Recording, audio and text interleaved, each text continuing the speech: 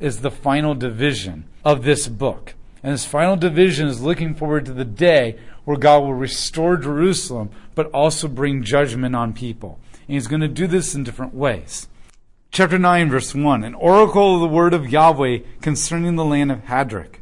With its focus on Damascus, the eyes of all of humanity, especially of the tribes of Israel, are toward Yahweh, as are those of Hamath also, which adjoins Damascus and Tyre and Sidon. Though they considered themselves to be very wise, Tyre built herself a fortification and piled up silver like dust and gold like the mud of the streets. And nevertheless, Yahweh will evict her and shove her fortifications into the sea. She will be consumed by fire. And Ashkelon. So Tyre mistreated Israel, and they're going to be judged one day. They were a seaport. Same thing of Ashkelon. Ashkelon was a major city on the coast of the Philistines. Now remember, we've seen this already with the pre-exilic prophets. Okay, Amos went through all the surrounding nations and judged them. Isaiah went through all the surrounding nations and judged them. Micah went through all the surrounding nations and judged them. And Ezekiel went through all the surrounding nations and judged them.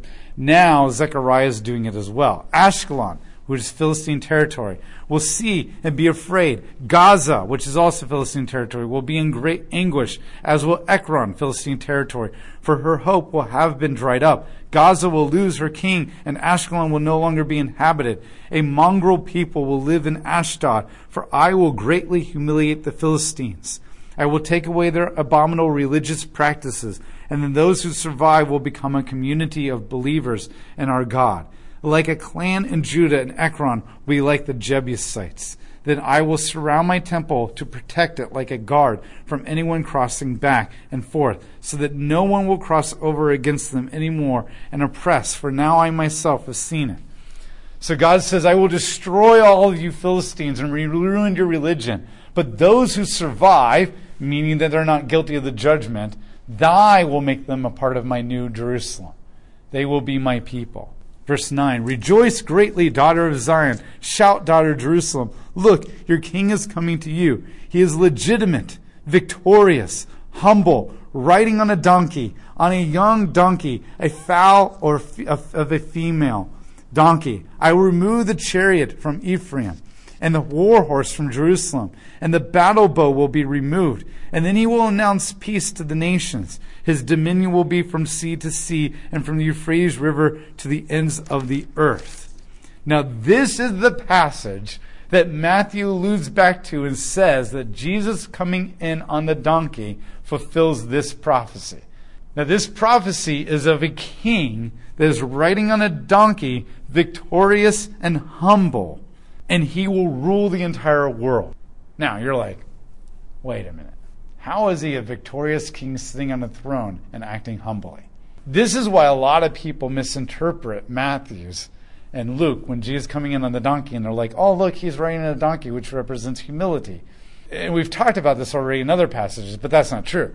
Okay, so remember, donkeys, the wild donkey was not the donkey that we think of. It wasn't like European Shrek kind of a donkey.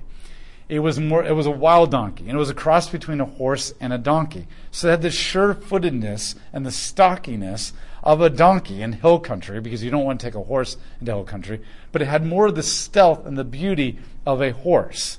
And so it was a very expensive animal that only kings could afford. Therefore, it became a symbol of kingship. So when Solomon was named king, they put Solomon on the donkey and rode him through the streets and declared him king. That's not humility. When Jesus does that, they're all declaring him Hosanna, king, king, king, king. And Jesus is not saying, oh, don't, stop. That's not right. That's not humility. That's kingship. But now this passage says he comes humbly. And that's why I think people misunderstood the donkey, because they're like, well, that's kind of a pathetic animal in a European-American sense. And it says humble right here. So, okay. But what it means is this. You put in the context, it says that he will remove chariots from Ephraim and the war horses from Jerusalem. When the kings, remember when Solomon's brother, Adonijah, wanted to become king, he rode on a chariot and he had a bunch of men running in front of him, and he came with military power and said, I'm king, I'm king. And a lot of people followed him. But the minute Solomon was declared king, the people immediately turned to Solomon and said, yay! And the idea is that they were scared their mind out of Adonijah. Okay? If the new president comes with a bunch of tanks rolling over people, you're going to be like, okay, you're president. The same thing. When Absalom, David's son, declared himself king, he made himself king, and he came with chariots and war horses and all this kind of stuff. And the minute the people followed him, and they believed in his fake news, basically. I'm just using that because that's like a famous term. Like, everybody gets it now. But then they didn't like it either, because he was like, they're afraid of him. But then when David began to win the wars, they were like, oh, okay, we're going back to David now, because now we don't have to be afraid of this guy anymore, because David treated us well, and now David's defeating him, so we don't have to fear his war horses. And the idea here is that this king, it is so obvious he's a king. He's riding a donkey, kingship. He's ruling on a throne from sea to sea. That's kingship, power, and authority. But he's not coming with a military. Therefore, he's humble. He's not coming to dominate you and to exploit you and bend your arm behind your back to accept him as king. He's not coming to oppress you. That's the humility. He's not arrogant and prideful and seizing power for his own gain. But he still is king. And he still is your authority. And that's what's being communicated here. That's what's being communicated. And this is why Matthew says, you see Jesus? That's power. He healed people. He raised people from the dead. He put the Pharisees and Sadducees in their place, and they couldn't do anything about it. That's power. But he's not like Caesar Augustus, where he came in by slaughtering all of his rivals. And then anybody who ever opposes him, he crucifies them by the hundreds and lights them up on the road. Because in fact, in 2 weeks, he's going to be the crucified one along the side of the road. And he's not going to force you under his kingship. He's going to say, anyone who chooses to follow me makes me king. And so that's the idea. Kings come whether you like it or not. This king is going to allow you to choose what kingdom you want to be part of. And you're like, oh, wait a minute. But when Jesus comes a second time, right, he's going to force everybody, every knee and every tongue will bow and confess, right? And they'll have to acknowledge him. That sounds pretty oppressive. Well, one, it just says that every knee will bow and every tongue will confess, meaning that everybody will acknowledge that he truly is the rightful king. But they still have a choice to say, I don't want to be a part of your kingdom. And God says, fine, there's a kingdom over here in another dimension where I don't exist, and you're free to do whatever you want. And then they go there and they follow their hearts and they create hell. Even then, you still have a choice to be a part of his kingdom or not. That does not exist in the ancient world. Verse 11, moreover, as for you, because of our covenant relationship secured with blood, I will release your prisoners from the waterless pit. Return to the stronghold, your prisoners with hope. And today I will declare that I return double that what is taken from you. And I will bend Judah as my bow. And I will load the bow with Ephraim, my arrow. And I will stir up your son Zion against yours, Greece. And I will make you Zion like a warrior's sword. He says, my covenant secured in blood. This is most likely referring to the Mosaic and Deuteronomic covenant, where they sacrificed an animal to make that covenant. And in there, God promised that he would judge them for their sins, but also bless them for their righteousness. So he says, because of my covenant that I've sealed in blood, I'm going to come back and I'm going to make good on my promises. And then I will use you, Israel, as a weapon in my bow to eliminate evil in the world, to punish the wicked. I have already punished you, and what is left is the righteous. Because only those who lovingly, faithfully obey me come out of exile. And because you are not deserving of punishment, because you're not in exile, I will use you to punish those who still rebel. Then Yahweh will appear above them, and his arrow will shoot forth like lightning. And Yahweh, God, will blow the trumpet and will sally forth on the southern storm winds.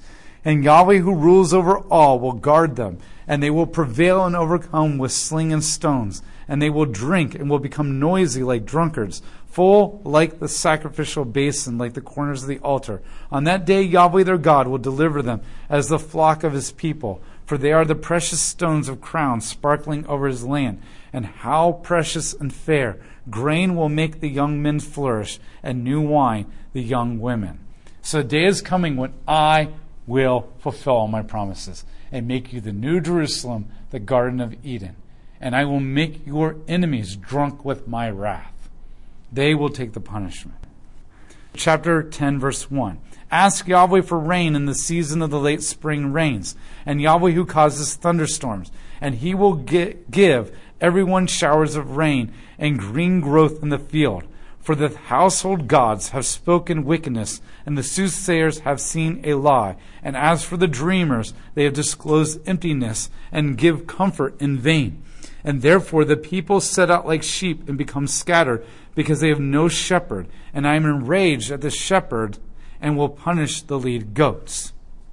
Where God says, the shepherds that were leading you were misleading you. They were basically telling you something that was lies. They were giving you false prophecies. And you believed these false prophecies. And they led you to your destruction. And they led to you being enslaved and oppressed. And so I will destroy those false shepherds. But when I destroy those shepherds, you will no longer have shepherd. Because the shepherds that you were following, they were all liars who told you lies about the culture and about your future and about your economy and about your politics, and you believed it, and it led to your destruction, so I destroyed them. But you've rejected me as your shepherd as well, which means now you have no shepherd. And when you have no shepherd, you just scatter, and you go every which way and what, and you follow your hearts into all these paths, and eventually that leads you to cliffs, and you fall off and you die. This is the life without a true shepherd. And so this is what God says. For Yahweh who rules over all has brought blessing to his flock, the house of Judah, and will transform them into his majestic war horse. From him will come the cornerstone, and the wall peg, and the battle bow, and every ruler, and they will be like warriors trampling the mud of the streets of the battle. And they will fight for Yahweh, and will be with them, and will defeat the enemy cavalry. But I will regather you under my shepherdhood, and I will reorganize you as a warrior. Verse 6, I, says Yahweh, will strengthen the kingdom of Judah and will deliver the people of Joseph, and I will bring them back, Israel and Judah both, because of my compassion for them. They will be as though I have never rejected them, for I am Yahweh their God, and therefore I will hear them. The Ephraimites, which represents Israel in the north, just like Joseph did, Joseph and Ephraim, because Joseph was the father, and he had two sons, Ephraim and Manasseh. So anytime you hear Joseph or Ephraim, it refers to Israel in the north, will be like a warrior, and will rejoice as if they had drunk wine. And their children will see it and rejoice, and they will celebrate in the things of Yahweh. And I will signal for them and gather them, for I have already redeemed them, and then I will become as numerous. They will become as numerous as they were before. I will restore them from their judgment of being killed and exiled. Though I scatter them among the nations, they will remember in far-off places. They and their children will sprout forth and return, and I will bring them back from Egypt and gather them from Assyria. I will bring them to the lands of Gilead and Lebanon, and there will be not enough room for them in their own land. Yahweh will cross the sea, and storms will calm their turbulence, and the depths of the Nile will dry up, and the pride of Assyria will be humbled, and the domination of Egypt will be no more. And thus I will strengthen them by my power, and they will walk about in my name, says Yahweh. So God says a day will come when I will do another exodus, and I will bring you from the exiled nations, and I will regather you in a mighty way like the Exodus. Open your gates, Lebanon, so the fire may consume your cedars. And howl, fir tree, because the cedar has fallen, and the majestic trees have been destroyed. Howl, oaks of Bashan, because the impenetrable forest has fallen. Listen to the howling of the shepherds, because their magnificence has been destroyed. Listen to the roaring of the young lions, because the thickets of Jordan have been devastated. Yahweh my God says, this shepherd, the flock, set aside for slaughter. Those who buy them, slaughter them, and are not held guilty. Those who sell them, blessed be Yahweh, for I am rich. Their own shepherds have no compassion for them. Indeed, I will no longer have compassion on my people, for the land, says Yahweh, but instead I will turn every last person over to his neighbor and his king, and they will devastate the land, and I will not deliver it from them. This speaks of a different time period. And we don't know exactly what time period this is, because he's not talking about the past anymore. He says, the shepherd now, I will deliver them over. He's speaking about a future time. But this doesn't seem to be in the time period of Zerubbabel and Ezra, because that time period, they weren't bad shepherds. They weren't false shepherds that were leading the people. So this seems to be either a time period in between the first and second coming. Remember the first and second returns, because remember there was a huge 81-year gap there. Or it could be referring to a time period after the entire First Testament, like after the time of Malachi. And so there's this false shepherd that is leading them, and they've gone right back into following false leaders. They haven't learned anything, and so God is going to destroy them as a result of that. So I began to shepherd the flock, destined for slaughter, and the most afflicted of all the flock. Then I took 2 staffs, calling one pleasantness and the other binders, as in covenant. And I will tend the flock. And next I eradicated the 3 shepherds in 1 month, for I ran out of patience with them, and indeed they detested me as well. So I decided to become their shepherd. And I took the staff of faithfulness, or covenant, and pleasantness, or comfort, because that's what I am to them. And I began to lead them. And then the false shepherds that were leading them, I kicked them out. They didn't like me, and I didn't like them, so good riddance. And this is my people, not their people. But then I said, I will not shepherd you. What is it to die? Let it die. And what is it to be eradicated? Let it be eradicated. As for those who survive, let them eat each other's flesh. Then I took my staff of pleasantness, or comfort, and I cut it, or broke it in 2, annual, and to annul my covenant that I had made with all the people. So it was annulled that very day, and the most afflicted of the flock who kept faith with me knew that that was the word of Yahweh. Then I said to them, if it seems too good to you, pay me my wages, but if not, forget it. So they weighed out my payment, 30 pieces of silver, and Yahweh then said to me, throw to the potter the exorbitant sum, as which they have valued me. So I took my 30 pieces of silver and threw them to the potter in the temple of Yahweh. And then I cut the second staff binders, or faithfulness, or covenant, in 2, in order to annul the covenant of my brotherhood between Judah and Israel. So here's what he's saying. So I ruled over them, but they didn't like me. They rejected me too. They mistreated me. And so I decided to take my staff of faithfulness and pleasantness and comfort that I was bringing them, and I broke them. Because that's how they treated me, and that's what they thought of it. And then I say, pay me for being king, because that's what you do, is you pay people to be your kings. And they paid me 30 pieces of silver. And then sarcastically he said, and so I took this amazing exorbitant amount of money, and I threw it away. I threw it into the temple. And the idea is, I ruled over you because I loved you. And I brought you comfort. And I was faithful to you. And I treated you well. And I blessed you. And how did you reward me? You rewarded me by hating me and disobeying me. And not only that, you rewarded me by saying, here's your 30 pieces of silver. Here's your 30 pennies. I didn't do it for the money. I did it because I loved you. But when you did pay me, it was insulting that's all you thought I was worth. It's kind of like being a parent. And you love your kids and you sacrifice for them and you do everything because you love them, not because you're getting paid. And then they hate you, mistreat you, and rebel you and say, I hate you and I hope you die. And then they're like, here's the 30 pennies that I owe you for being my parent. That would be so insulting. Because not only did they think that you did it for money, but they think that all you were worth were 30 pennies. And then they mistreated you the entire time. And that's what God's saying. So God says, so I broke my relationship with you and I walked away. Because you actually broke it. That's a different picture than what we've seen in the other prophets of what this meant.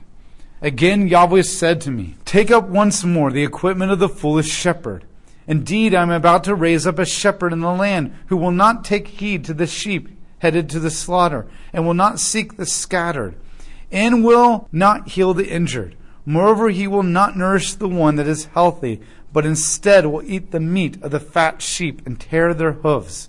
Woe to the worthless shepherd who abandons the flock. May a sword fall in this arm and his right eye, and may his arm wither completely away, and his right eye become completely blind. So God says, so I handed them over to the foolish shepherd. They want to be foolish, they want to follow their own ways, then I will allow them to have a shepherd that is a fool. And I will allow them to believe the lies of the foolish shepherd. And I will allow this foolish shepherd to lead them into destruction. This is very important for our day and age. Remember, God says that every single leader that is put into power by His will. But sometimes the leader is put into power to bless us and lead us and guide us. And sometimes it's the foolish leader in order to give us exactly what we wanted, because we chose that instead of God. Now my prayer is that whoever it is, may it be a leader of blessing. But the fear is that it might be the foolish leader. And I'm not talking about a specific leader, okay? I don't really trust either one in a lot of ways. But I think we're entering into a new day and age of who our leaders are and why God is allowing them to be that. This is what they have for a while. This is what they have for a while.